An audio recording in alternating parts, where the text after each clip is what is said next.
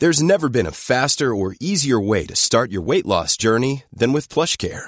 PlushCare accepts most insurance plans and gives you online access to board-certified physicians who can prescribe FDA-approved weight loss medications like Wegovy and Zepbound for those who qualify. Take charge of your health and speak with a board-certified physician about a weight loss plan that's right for you. Get started today at plushcare.com/weight loss. That's plushcare.com/weight loss. plushcare.com/weight loss. Hiring for your small business? If you're not looking for professionals on LinkedIn, you're looking in the wrong place. That's like looking for your car keys in a fish tank.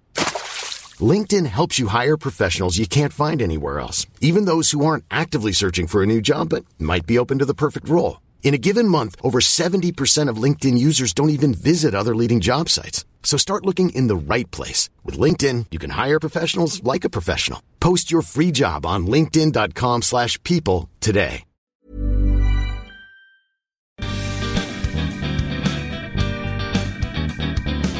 Hello and welcome to Pubs, Pints, People. I'm Claire Phillips and with me are Ant Fiorillo and Matt Bundy. This is episode 6 and as we move through the series, things are gradually getting better for pubs, real ale and cider of course. Since the last episode, those listeners in Scotland and Wales can now visit the pub for a pint or two as well, although there are still some restrictions in place. Well, it's a step in the right direction. Welcome back to the beer gardens is what I say. We'd love to see some of your pictures of you enjoying drinks, food and most importantly company of your friends and loved ones, even if that does mean wrapping up in blankets or huddling around a patio heater. Use the hashtags #CaskIsBack and #PubsMatter when sharing those photos and get through to us on Twitter as always at Pubs, Pints, People. You know, I think it's so great to be back in your favourite pub enjoying a fresh pint. I think we're all getting used to the new rules and everyone's erring on the side of caution, which is really, really good. So, as we said the other week, be patient, be respectful of the other bar staff and, of course, fellow customers. Yeah, I mean, behind the face masks, you know, the licensees and serving staff are really pleased to see us. And I think that is interesting, I mean, isn't it? You don't get that kind of lovely human connection of being able to smile at someone when you have a mask on. You don't get to show how appreciative you are. That's it. I've heard about smizing, which is smiling with your eyes, but it just looks like you're in the middle of a sneeze when I do it or something weird like that.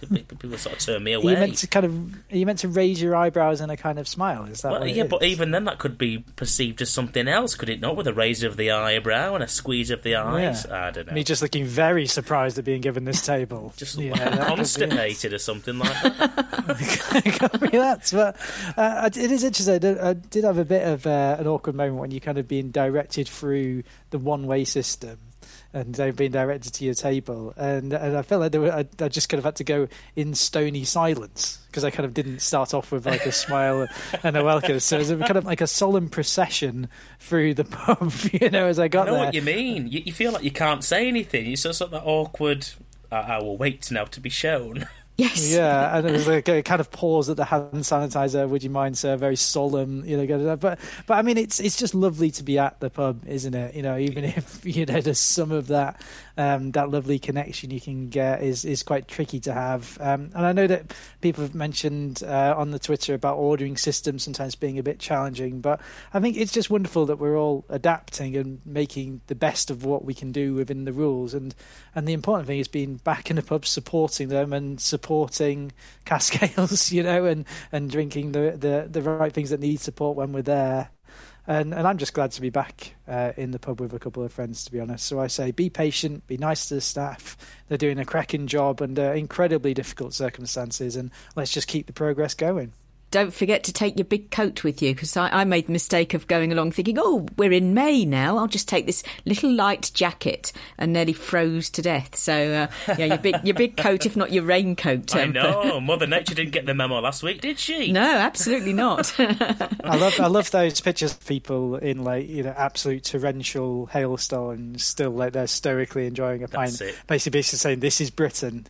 Still, despite the weather, as our pubs and clubs are gradually coming back to life, there's going to be all sorts of challenges still to face them, and a big campaign for CAMRA at the moment is about Small Brewers Relief, or SBR. We'll be talking about that in this show. The government's proposed changes that could really hurt small brewers just when some are working out if they can survive at all. We've got a couple of great interviews on the topic and we'll be hearing their side of the story a bit later on. I'm looking forward to those. Now, in other CAMRA news, the new What's Brewing online platform is now live. You can log on with your own CAMRA membership details to check out the latest campaign and industry news, and you can also set up regular news alerts via your email and even follow a new dedicated Twitter feed at WBOnline_. That's a bit of a strange one, but the links are in the show notes below, and more details and links to the platform will be there as well. Now, we're going to be very interested to hear what you think about this one. It's at wb.camera.org.uk. Have a little peek, a little explore, and let us know through the usual channels. I feel like we need a jingle for at WBOnline_. It's just the underscore. Yeah, I can't get over the underscore at the end. Underscore, then nothing else. Some other bloke out there has taken WB Online, and it's just one of those, isn't it, when you're trying to get your handle and someone else has got their name, so what can we get as close to it as possible? But at WB_Online_ is what it is. Cider lovers amongst you all, including myself, cider and perry lovers, and my brothers and sisters out there, must know that May is cider and perry month. Oh, yeah. Of course you do. Now, CAMRA has got 2 cider and perry awareness months because you can't fit all the goodness of cider and perry into one awareness month. That's my opinion. So I thought it was May is also mild month. So hang on, mild you can't May, yeah. Yeah, so that's probably why you've got 2, because you have to share May with mild. What we like to do is we like to, get all the mild fans and then get all the cider perry fans, and then we meet in a car park, and then we'll see whose awareness month it is.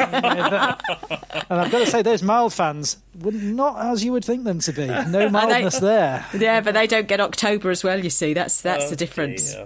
Going Born to be Mild blaring out as they come down the thing. Goodness me. Me and my Apple committee there, with our planking foals. Is it like something like a West Side Story? Please tell me it is. It is. It's very much like that. It's kind of an Anchorman kind of West Side Story feel to it. But so I look forward to that, in May, and it is a great time of year for us cider and perry lovers. The orchards coming into blossom, the fruit starting to appear, not on my trees, but that's another story. They seem to be going for once every 4 years, I think. Oh, wow. It's not biennial, I don't quadrennial? There's got to be a word for it. But millennial. Millennial, that is probably about right. I tell you what, it is a bit sulky. But, and it's also the time of year when, of course, last season's wonderful cider and perry reaches maturity and can start being enjoyed. And, of course, you can get all the details, including an event timeline, on the CAMRA website. As ever, there's a link in the show notes. And there's all sorts of interesting stuff, including new cider content from the CAMRA Learn and Discover team, enjoying the Blossom Trail, visiting orchards safely, and much more. And our next podcast, in fact, is all about cider, so stay tuned for that. That's out on the 25th of May. And cider and beer, of course, is available on Brew to You. If you can't get to the pub, but you want to get some in at home and support your local businesses, really worth having a look at it, actually. And it's worth looking at the Pulling Together initiative. And again, all the details you'll find in the show notes. Absolutely. And listen, we couldn't forget to mention our Cask is Back campaign to get people drinking hand-poured cask beer again. And of course, that can only happen in a pub. Sales have been hit hard by lockdown. We know this, 70% down year on year, and 80% of small independent brewers' revenue is from the pubs. A majority, actually, 70% of that is cask. So this is where you can help us. I feel as if I'm preaching to a choir a bit here. But the next time you're in a pub, choose a pint of cask ale. And don't forget to share a photo using #CaskIsBack. But listen, there's a lot of small independent brewers that are on the brink. We know this, and we want them to survive. Again, more about this on the CAMRA and SIBA websites. Yeah, there's lots going on with the campaign, plenty of opportunities to get involved, everybody. And let's get back to our main topic today. We're talking S, we're talking B, we're talking R. Small Brewers Relief. And it is time for our first interview with Jack Hobday of Ansbach and Hobday, who's a small independent brewery based in Croydon, South London. And Jack is chatting to our interviewer, Chris Portsmore, about Small Brewers Relief and the potential impact of any changes on top of all the other challenges of COVID. My name's Jack Hobday. I'm co-founder of Ansbach and Hobday. We're a small brewery based originally in Bermondsey, and we recently expanded our production to a new site in Croydon. We've managed to survive the last here, and we're very grateful for all of our customers and our team to still be here despite the difficult times. No, it's fantastic, and thank you very much. You sent out 4 of the beers for me to try. I see that you've got 10 online. What was the first beer, and where are you looking to go from now, from where you are? So we're probably best known for our darker beers. We were originally a pair of homebrewers, myself and Paul Anspach, and the first beer that we ever brewed that was any good was our porter, probably one of our highest rated beers now, and I think on some of the rating sites like Rate Beer, it's in the top 30 in the world. So it's sort of our flagship, even though it's a dark beer, but it's very much of London. And that's really what our brand is about, the sort of history of London and bringing traditional beers into the modern environment. I think we're very pleased that last year we were able to put our bitter into cans, and cans obviously helped a lot through COVID. I think that's a really good example of a traditional style that I think we've hopefully done justice to. I've tried the ordinary bitter, and I can say that is one to try. Along with the porter, it's unlike anything I've actually had before, so it's lovely. So, thank you very much. So what's it like then, being a small brewer during this global pandemic? What are you having to deal with that the bigger breweries aren't having to do? You've seen production splits and changes that you previously would have thought unimaginable. The idea that you could stop producing keg and cask beer. And for us, we were lucky with our cans. They came online in March. In fact, we thought it was a disaster because we were entering into COVID and we couldn't launch them in our tap room or with any of our pub customers. And then, of course, in hindsight now, it seems like it was a real stroke of luck, because, and of course, they've become the popular route to market really for a lot of small brewers and fans of small brewers' beers. I think the nice thing's been that it really has been quite an emotional journey to think that we were probably looking at going bust. We lost something like 80% of sales in March with the closure of pubs, so we really didn't have a lot of hope. But we sort of rallied around, changed tack a little bit, put everything into the cans that we could, and there's been some advantages in a way of being small like that. We're a 2,000 hectolitre brewery, and that's still pretty small. That's about halfway up the lowest point on the relief curve, and we pay half rate until we get to 5,000 hectolitres, and then you still get relief all the way up to 60,000 hectolitres.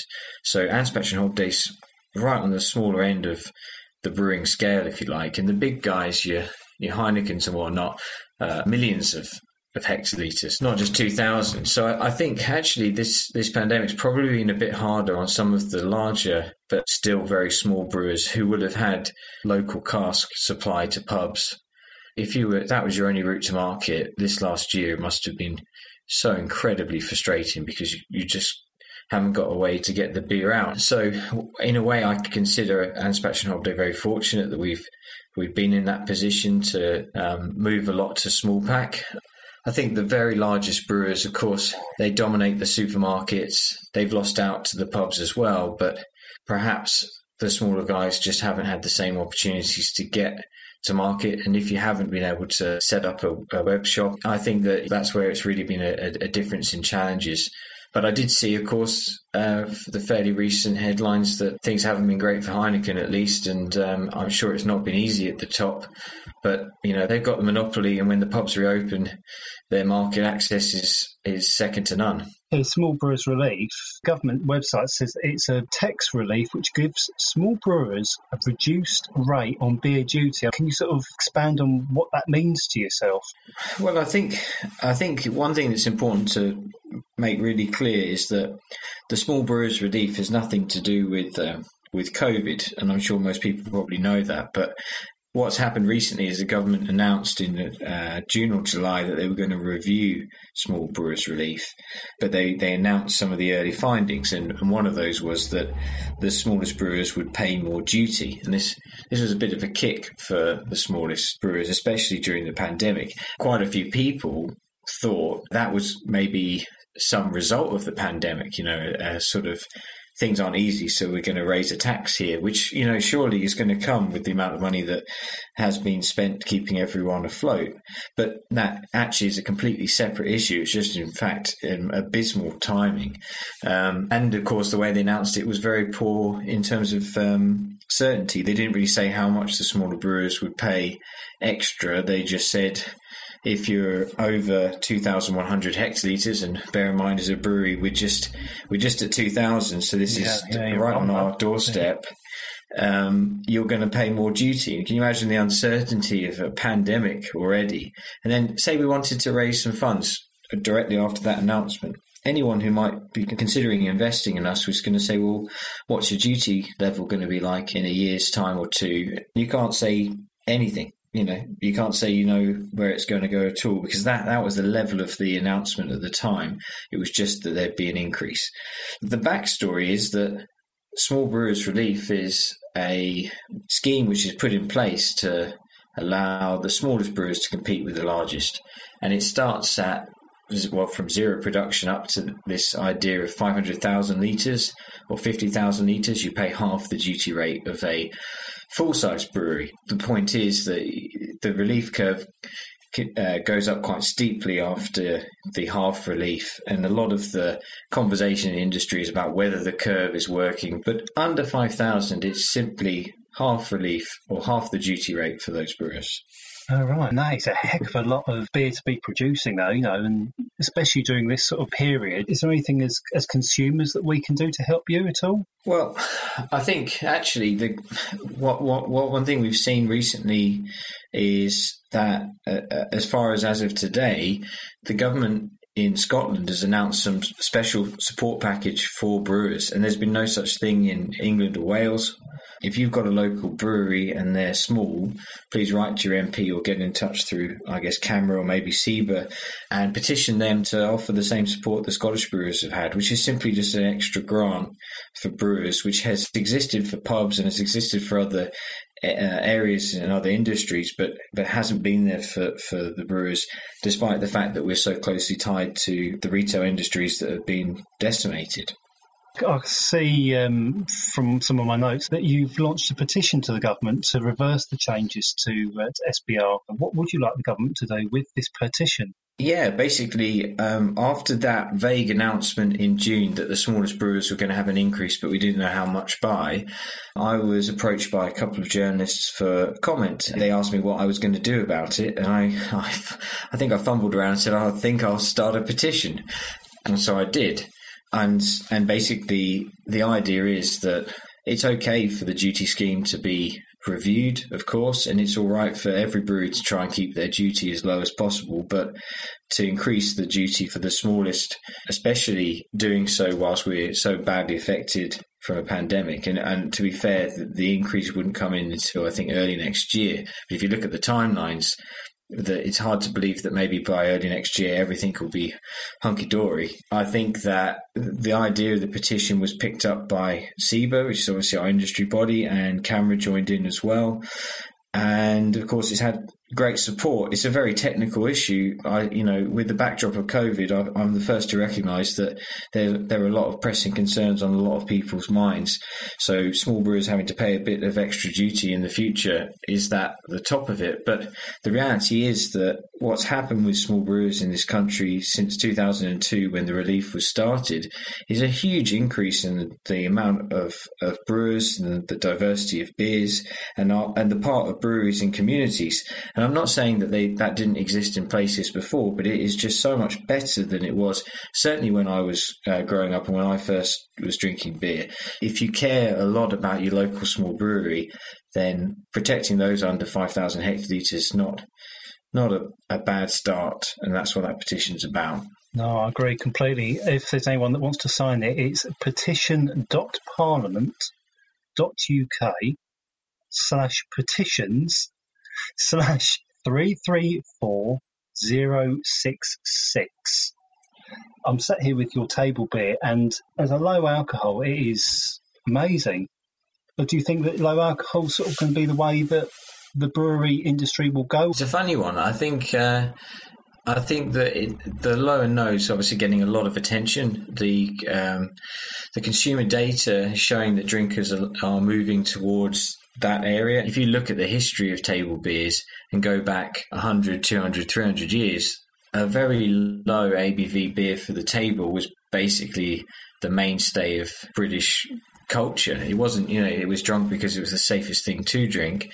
Ours is perhaps a bit more modern hopped, just as is often the case with a small brewer in the UK these days. But the principle of it is really just a rediscovering of something that I think was probably prevalent up until the point where drinking water became very safe. In that respect, I think they're going to continue to become more popular, following on from that thread of Hans Sebastian Hobday being a little bit rooted in the past and reflecting upon that. It's really just a return to what was. Thank you very, very much, Jack, for your time. Really do appreciate it. An absolute pleasure, Chris. Thank you. So that's really interesting that they were home brewers and they kept experimenting until they'd found something that worked, and that turned out to be their flagship beer, the Porter, which I would very much like to try, I think. Oh, yeah, me too. Hans Sebastian Hobday obviously able to turn a negative into a positive. I love that, to adjust that quickly. And what I quite like is how Jack was saying that some of those bigger producers just can't pivot as easily. And again, that goes hand in hand with the importance of these small brewers. I think it was interesting to hear about SBR from someone really at the sharp end, wasn't it? I mean, Jack didn't sound too impressed with the handling of the government review into it. Yeah. And SBR is clearly incredibly important for the small brewing scene. And right now, obviously, as the industry is recovering from probably its most turbulent time ever, this perhaps isn't the time to mess it up, because it was originally intended to help new entrants grow and promote diversity and competition in the industry and help local community brewers survive as well. And in fact, that's just what we need now. Jack pointed to the Scottish Government's move to give a special grant to small brewers, which hasn't happened in other parts of the UK. And the government at Westminster is pushing ahead with adjusting SBR so that some of the smaller brewers will pay more tax, which is why Jack started that UK Parliament petition, gaining over 50,000 signatures. So unfortunately, though, the petition did close after 6 months, so you can't sign it anymore. But as you'll hear in our second interview coming up soon, the fight still goes on. It certainly does. Come on, Jack and gang. Now, the discussion about low-alcohol table beer was really interesting, if you ask me. It really reminded me of, just remember the small beer company who joined us on the show in our London as a Beer City episode. Oh, yeah. Yeah, it seems like the drinkers really like to have the option of something lighter, as Jack's alluded to. And it's clearly rediscovering a tradition that's lasted, well, hundreds of years. Yeah, I've a really fantastic interview, so thanks very much to Jack for joining us. And time to talk pubs now, because it's time for We're Only Here for the Beer, where we delve into the current edition of the Good Beer Guide and pick some pubs that we're either looking forward to going to or have been to in the past. Well, I thought I'd start this week, and given the wonderful news that our Scottish and Welsh contingencies are now also enjoying pints, I thought I'd choose something from Wales. And actually, those who've listened before will remember that my now wife at the time, partner, lived in North Wales, and I used to get the train over from Manchester. Well, of course, I used to have a pub on the way there. I also had a beer when I arrived. But one place that my wife and I used to quite like to go to when I was there was a little place in a little village town called Mold. M-O-L-D. Now, don't ask me to pronounce the Welsh version of it. I definitely don't know. There's lots of R's and Y's in it. But what I do know is that the pub, the Fat Boar, as it's called, is a wonderful place. There's actually two of them. There's one in the Mold side and one over in Wrexham, and it's an independent pub. Probably more food-led nowadays, but that's exactly why we loved to go there, because it was somewhere we could go during the weekend when the markets were on, have a little peruse and a browse into the pub for something to eat for lunchtime, and of course have some delicious drinks. I'm just having a look at the write-up in the beer guide here, and I do remember it really fondly. Yes, food level. It's over a couple of levels, this one in Mold, and it seats about 80 people. But what really sets it off is the wonderful garden in the back as well. Plenty of options when the weather's good as well. So, yeah, one I'd love to go back to if I ever found myself in the north of the country again. Who knows, maybe my wife and I, when we've got 5 minutes without our wonderful children, might just be able to sneak away. Sounds great. Where are you off to, Matt? Well, I've got two options but I must choose one. The first one I looked at was the Bridge Inn in Peebles.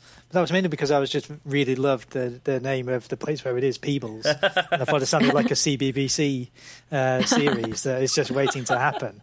But I can't just pick it for that. That sounds like a wonderful pub there. I've actually gone for the Oyster Catcher on Loch Fyne. Sounds very fine indeed. Oh, yeah. Just for the description that I found in the Good Beaver Hidden on the website about it as well, where it says it has lots of tables out on the spit and mooring for yachts, which is all I've ever wanted. So I just want to yacht up to the place, sit down and have a pint of cask and yacht off again. That's it. I mean, especially if you're in Milton Keynes, so you just want a landlocked town, the ability to take your yacht up to Loch Fyne. Yeah, that's the thing. I would have to drive quite a long distance in order to take the boat to the loch. But once I'm there, I'm very happy. Well, I've chosen a pub in the Highlands as well, in Fort William. In fact, it's the Ben Nevis Inn. And I was looking at, because obviously I think in Scotland at the moment, as we're recording, drinking alcohol is only permitted outside pubs as well. So you need somewhere with a nice garden or a nice view. And I looked at an article online about the best pub gardens in Scotland. And the Ben Nevis Inn was one of those that was mentioned. Never been there myself, but I think if I'm in that part of the world at any time, I'll certainly add it to the list to visit. It's a traditional 200-year-old stone-built barn at the start of the Ben Nevis mountain path. So I guess if you've done the Three Peaks or something like that, then probably familiar to many. It's popular with outdoor enthusiasts, it says, which is handy at the moment, seeing as you can't go indoors. There's a small bar counter with 3 hand pumps offering beers from local breweries, has regular live music, and the food menu changes daily as well. So certainly one, if you like the outdoors, if you like mountaineering, if you're doing peaks and you're there in time to go to the pub, because I know people climb the mountains in the middle of the night when they do that. Gosh. But if the pub's open, I guess that's one to visit. And the garden looked superb on the article I read. So that's the Ben Nevis Inn in Fort William. Lovely stuff. You know, it was interesting, sort of speaking on the topic, because, you know, one thing that obviously makes pubs for me is the staff within them, people that help run them. And I don't know whether you saw it, but it's been really interesting to see how restaurants and bars and pubs and the likes are actually struggling a little bit to recruit some of their staff. So hopefully we'll see an uptake in that as the world comes back to normal, because, of course, a good bar's nothing without its staff, is it? It's also tricky, isn't it? If you're working in a pub or restaurant, you're putting yourself on the front line a little bit in a weird way. You know, you're kind of going to be dealing with lots of people every day and having to deal with lots of the rules and things. So it's a different job. Well, it is. Well, there's that, and something that the article also mentioned was that because a lot of people have been out of work, they've been forced to get other jobs, and that's playing into it a lot as well. That a lot of these people have found work elsewhere, and rightly so, just to keep themselves afloat. And obviously, either can't now go back to the previous roles that they had, or don't want to. So hopefully, if you're listening, you work in a bar or you run a pub, then get in touch and share with us maybe some initiatives that you're taking to make sure that you're keeping people in work, and how you're employing people in your pub. Yeah, you can do that via Twitter, of course, or indeed drop us an email, podcast@camera.org.uk. Now it's time for our second interview, which is with Neil Walker, who's Head of Communications and Marketing at SIBA, which is the Society of Independent Brewers, and it's been representing their members' interests since 1980. Owen Ralph is asking the questions for us on this one, so let's give it a listen. SIBA represents independent craft breweries across the whole of the UK. We have about 800 different members who are breweries, and we also look after supplier businesses as well, so people like hop merchants and kind of beer marketing companies, all that sort of stuff. We do a number of things, so we run beer competitions, we run festivals, we also do a lot of kind of government lobbying, very similar to CAMRA in that sense, and we work with CAMRA on lots of different issues, but from our point of view, we're trying to get a better deal for small independent breweries through taxation, through legislation, just making sure that government are treating brewers fairly. And we also do, we have a commercial side of the business, which sells beer on behalf of small breweries, so tries to get them access to pubs and pub groups that they otherwise wouldn't have access to. And how many members do you represent in total? Well, it's about 800 breweries, Yeah. and then there's about 300 supplier associate members. So like I say, those kind of hop merchants, maltsters, those types of companies. Do you find many new breweries are eager to join? Do they know you're there? It's a bit of everything. So, Yeah. I mean, in terms of our membership, I would say about 80%. It's changes a little bit every year, but about 75-80% of the production is cask beer. So cask beer is absolutely the kind of bread and butter of what our members do. But in recent years, we've definitely seen more of them kind of moving into keg beer. And obviously, with coronavirus lockdown during 2020 and early 2021, we saw lots more of them going into small pack. So lots more of them selling beer in bottles and cans. But yeah, cask beer is still a huge thing for our members. Now, we're here today to talk mainly about small brewers relief. I know you've got some concerns about that. Just tell us about it in general and then the changes that are coming in and how that might affect your members. Yeah, so I mean, small brewers relief, at its most basic, means that smaller brewers pay a proportional amount of tax compared to the larger brewers. So the very, very smallest actually get a 50% reduction in their rate of duty, and then there's a sliding scale on that. The issue with it is, it's been in place for quite some years now, and there's been pushes for it to be reformed because further up this kind of scale, so as you get slightly larger, there's a bit of a cliff edge. So actually, when you get into 5,000 hectolitres, there was a bit of a cliff edge and it made it difficult to grow. So essentially businesses were thinking, well, is it worth me growing because I'm going to have to pay more tax? Now, to try and address that, government are looking at different ways in which they can kind of smooth that curve, so essentially make it easier for businesses to grow. The sticking point for us is basically that we don't want any small breweries to lose their relief. We don't want any small breweries to be worse off. Under the current government proposals, what they're saying is that 5,000 hectolitres, which is the kind of upper limit for that maximum amount of relief, that's going to move down to 2,100. So that would see about 150 small breweries worse off. And it would mean that some of the kind of bigger regional brewers further up that scale would be better off, and that just doesn't seem fair to us. So just give us an idea of some of the names that would suddenly be moved into that category and have to pay the full amount. Well, I mean, one of the breweries we've been working quite closely with on this issue is Anspach and Hobday, and they're absolutely around that level. I mean, it's a difficult thing because breweries often don't want to talk about their production sizes and things like that, and obviously SEBRA as a trade association, we know all of the production sizes, but it's not something which I'd want to kind of out them as to how large or small they are. But Anspach have been quite clear on that, and they would absolutely be worse off by this. But it's worth saying that actually there are brewers who are larger and who may benefit from this. So, someone like Signature Brew, actually they're past that threshold.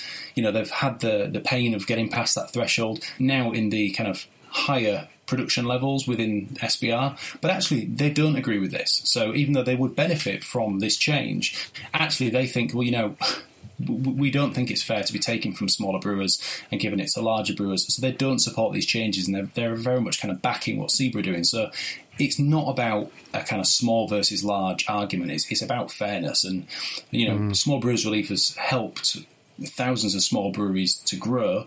We just want to kind of see that improved and extended. We don't want to see benefit taken away from small brewers. What's the government's stated reason for this? What's their argument for doing it other than getting more money, I suppose?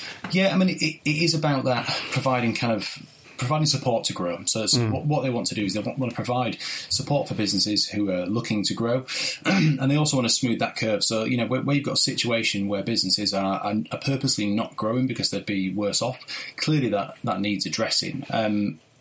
But government went to the industry and said, we'd like to change this, we'd like to reform this, how should we do so? And the industry just couldn't come to an agreement. You've got a difference of opinion between the very large breweries and the trade associations that represent them and the very small brewers. And also, within SEBRA, there's some breweries that think we should go in one direction and there's other brewers that think we should go in another direction. So it was quite difficult to get a consensus, which means that the government has kind of gone back to the industry, has now launched this technical consultation, has launched their proposed changes, and there's going to be a survey coming out, or actually when we broadcast the survey will have already been out, which goes to brewers and asks them what they think of the changes, asks them a series of questions about what they think should happen. So government are being pretty fair there. They're trying to consult with industry, and it's just about making changes that are going to benefit the majority of breweries. And actually, the openness from government has been quite refreshing on this. They've been pretty transparent as to what's going on. They've been in constant contact with the trade associations.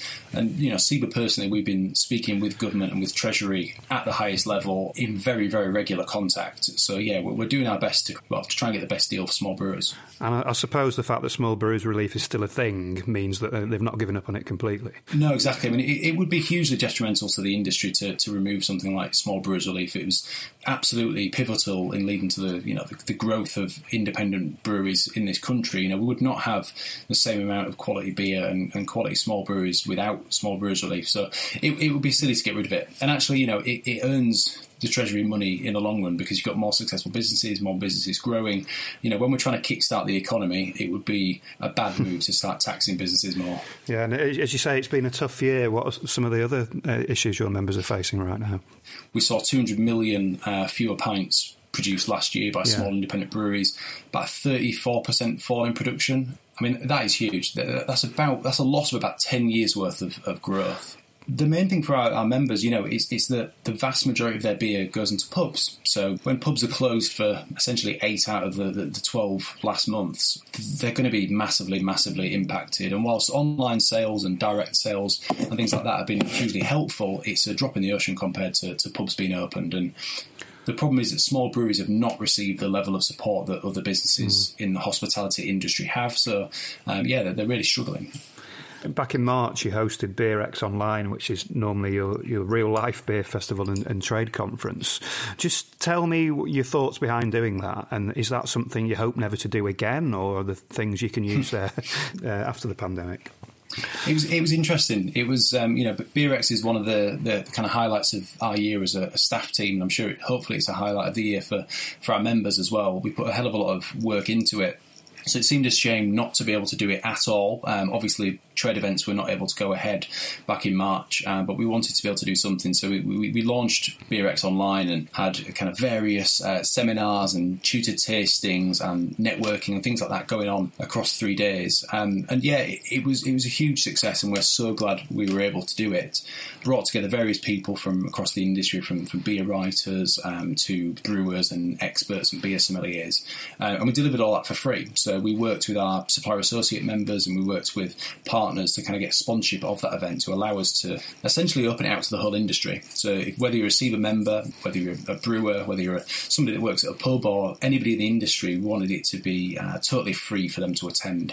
So yeah, we were really, really proud to be able to do that, and it just seemed like exactly what CEBA as a trade association should be offering the industry at a time when we can't get down the pub. The thing is, we all kind of got so used to doing Zoom meetings and doing online seminars and things like that, that actually a lot of what we normally do at BeerX, which is a huge part of it, is the seminars and the workshops. A lot of that can be done very easily online. So yeah, we just wanted to kind of pivot that event to online. And I think it was largely a success. You just don't get the kind of social aspect afterwards when everyone goes down to the fringe events and the tap takeovers and enjoys a beer as well. So yeah, it was a shame not to be able to do that. But hopefully 2022 we'll be back in Liverpool.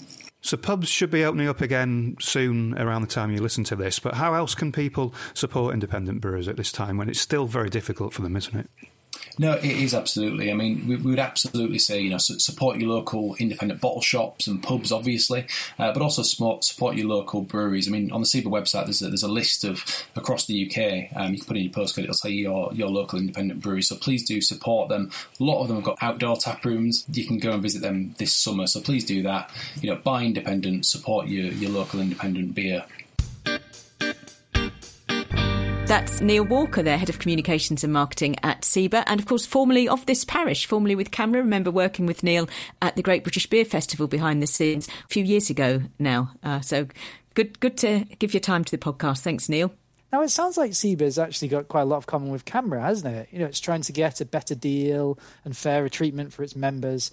And it's great that they fight to get their members' beers into pubs that otherwise would be serving the same stuff from one brewery. I mean, most people like me prefer a bit of variety, don't they? Oh, I'm sure they do. And it's great to hear that CEBA has got 800 members. Just goes to show that small can be successful, and very interesting that a government initiative like SBR can work so well. In fact, what's mainly a progressive proportional sliding scale of duty seems to work to keep brewers from growing beyond a certain volume.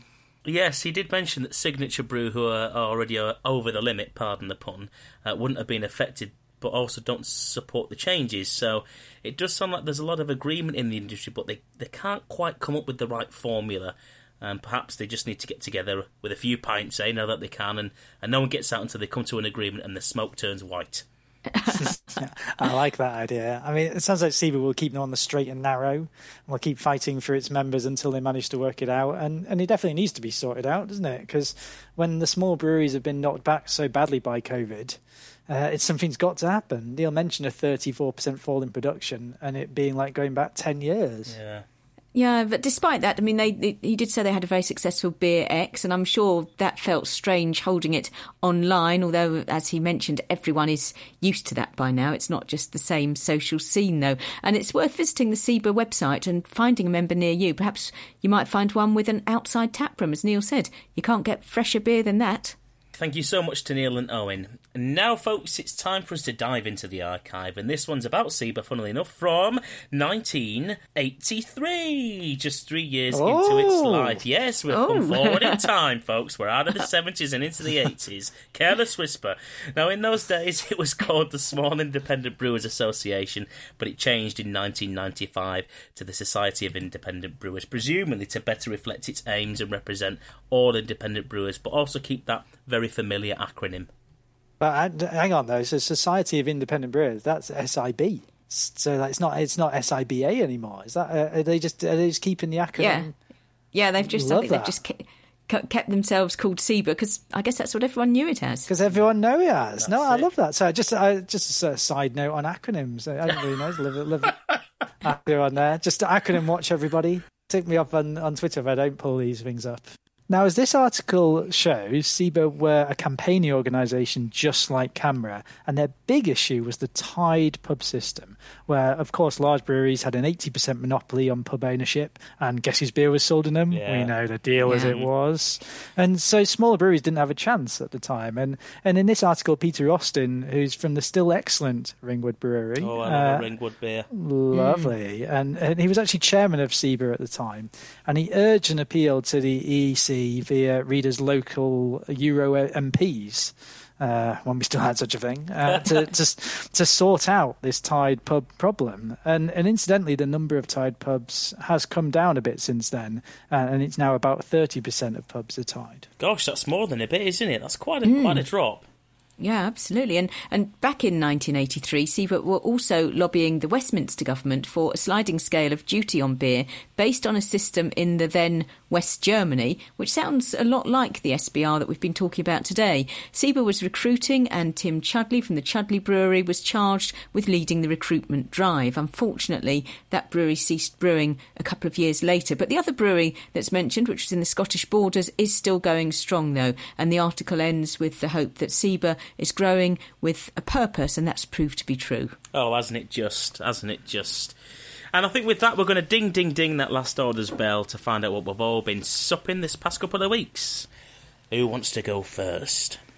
Well, I've got I reckon I'm going to win the title for longest name of a beer to fit on the Twitter. Oh! Because I've been drinking a beer by Siren, who I do enjoy, and it's called a Hard Pour Broken Dream Nitro Breakfast Stout. Which sounds like Cuthbert Dibble Grub. Try and say that when you've had a few of them. Pew, Barney McGrew, Hard Pour Broken Dream Nitro Breakfast Stout. There we are. And I'm interested in it because I've got quite into nitro. Is it I mean just in beer, not in the engine. The family saloon goes a bit quicker these days, doesn't it? It's Fast and the Furious around Berkhamsted, but just the smoothness that you get from the nitro, particularly in a stout, I think is a really interesting thing, and I've been experimenting with trying those, and this one just has a lovely can and a lovely name. It sounds like a kind of pedigree dog's name, doesn't it? Yes, it does. Like that. Yeah. So that's mine. Yeah, I was taken to task on Twitter recently when I mentioned drinking dark beers, and I must have suggested that at least I probably meant just for me personally, a dark beer is a good winter drink, but I was taken to task and saying a good beer could be drunk at any time of the year, and dark beers are not just for winter. Completely take that point. It's just for me when the weather's cold, and luckily the weather has been so freezing cold. I've been on the dark beers quite a bit recently, but yeah, take the point that good beer, it doesn't just have to be at a particular time of year. So I'm switching to the light beers for today, so that nobody can accuse me of only Are you drinking. sensing some redemption here, Matt? Like I am. I am. That's the thing. It's you're like me on the Twitter. Every time I read them, I'm like, I've got to change. Never change. Yes. Right, honestly. I'm never not change. going to. I'm not going to suggest for one moment that pale or golden beers are only for drinking in the summer. And anyway, it's been freezing cold. Oh, yeah. But I've been drinking from Hepworth & Co. Brewers, a bottled beer that I picked up. I thought, I haven't seen that in our local shops before. And it's a traditional pale ale. It's called Sussex, and it's craft brewed in Sussex by Hepworth. I was reading all about them, actually, how they started from the closure of another brewery in the area. And this one, yeah, I really enjoyed it. It's a well-hopped traditional pale ale, thirst-quenching, and traditionally brewed with Sussex-grown ingredients. It says it's 3.5%, and yeah, I'd certainly have that one again. So it's Hepworth & Co.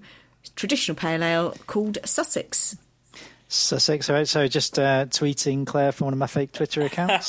Just troll beer. Dear, what are you two like? Well, I've got a few more vaults on you this week, Claire, with mine. What if I were to say to you Bakewell? What springs to mind? A tart. A tart? A cake, maybe? Well, what about Thornbridge Brewery and their wonderful beer, Jaipur? Oh, yeah. Now, yeah, I have heard of this one. Yeah. I must have had it at some point, but well, can't Jaipur remember when. Is probably so famous for that brewery because it's the one that really kick-started everything that happened at Thornbridge thereafter. It is an IPA, and it's so full of... We were talking the other week, weren't we, about... how ales develop, real ale and IPAs developed. It's a lot more Americanised. You've got lots of hops in it and things like that. Well, listen, Jaipur doesn't disappoint, but that wasn't what I've been drinking. I've been having its big brother, the Jaipur X. And Jaipur X is essentially the same as Jaipur, only that this thing is 10% and has got lots and lots and lots more ingredients. In fact, their website describes it as the big brother with lots more ingredients. 10%? 10% IPA. And it's got, and do you know what? Nice wheels. It's got wheels, mate. It's got more nitro than your Ford Galaxy, that's for sure. It's lovely. It's really, really good stuff. And I had it over the bank holiday weekend with my mate Tony, who I always talk about on the show. He's a real dear friend of mine.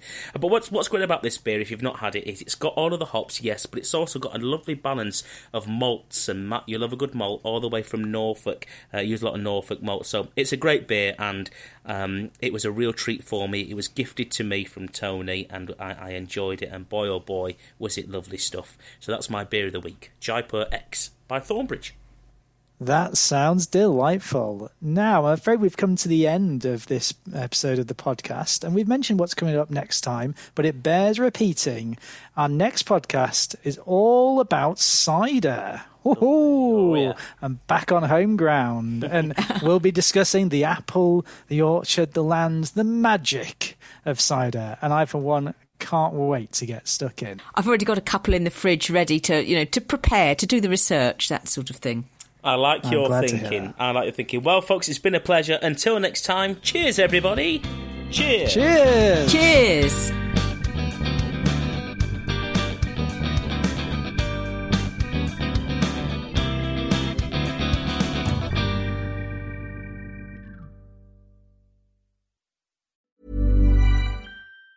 Hey, it's Danny Pellegrino from Everything Iconic. Ready to upgrade your style game without blowing your budget? Check out Quince. They've got all the good stuff, shirts and polos, activewear, and fine leather goods, all at 50 to 80% less than other high-end brands.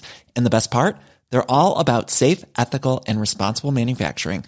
Get that luxury vibe without the luxury price tag. Hit up quince.com/upgrade for free shipping and 365-day returns on your next order. That's quince.com/upgrade. Ever catch yourself eating the same flavorless dinner 3 days in a row? Dreaming of something better? Well, HelloFresh is your guilt-free dream come true, baby. It's me, Keke Palmer. Let's wake up those taste buds with hot, juicy pecan-crusted chicken or garlic butter shrimp scampi. Hello Fresh. Stop dreaming of all the delicious possibilities and dig in at HelloFresh.com. Let's get this dinner party started.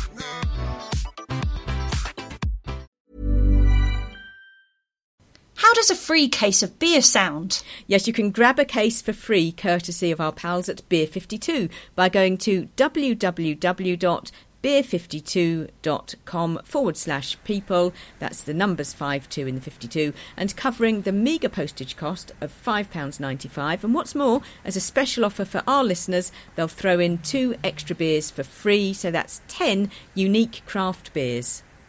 Beer 52 is actually the biggest beer club in the world. Each month, they send their members a case of beer from a different part of the world, and this month it's an absolute belter.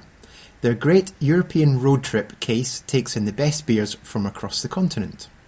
So try a crisp, refreshing Pilsner from Norway's Lervig Brewery and a monster 7.5 double IPA from Sweden's Dörges Brewery. On the dark side this month, there's a smooth stout from Copenhagen's Tuul. There's also beer from Croatia, Poland, Germany, Serbia and Austria, among others. And if dark beer's not your thing, you can choose the light-only case. Also included is the ever-insightful Ferment magazine and a couple of tasty snacks. And even if, after all that, you're still unsatisfied, you can simply pause or cancel at any time. So head over to www.beer52, that's the numbers 5 and 2.com/people to claim your free case of 10 beers now.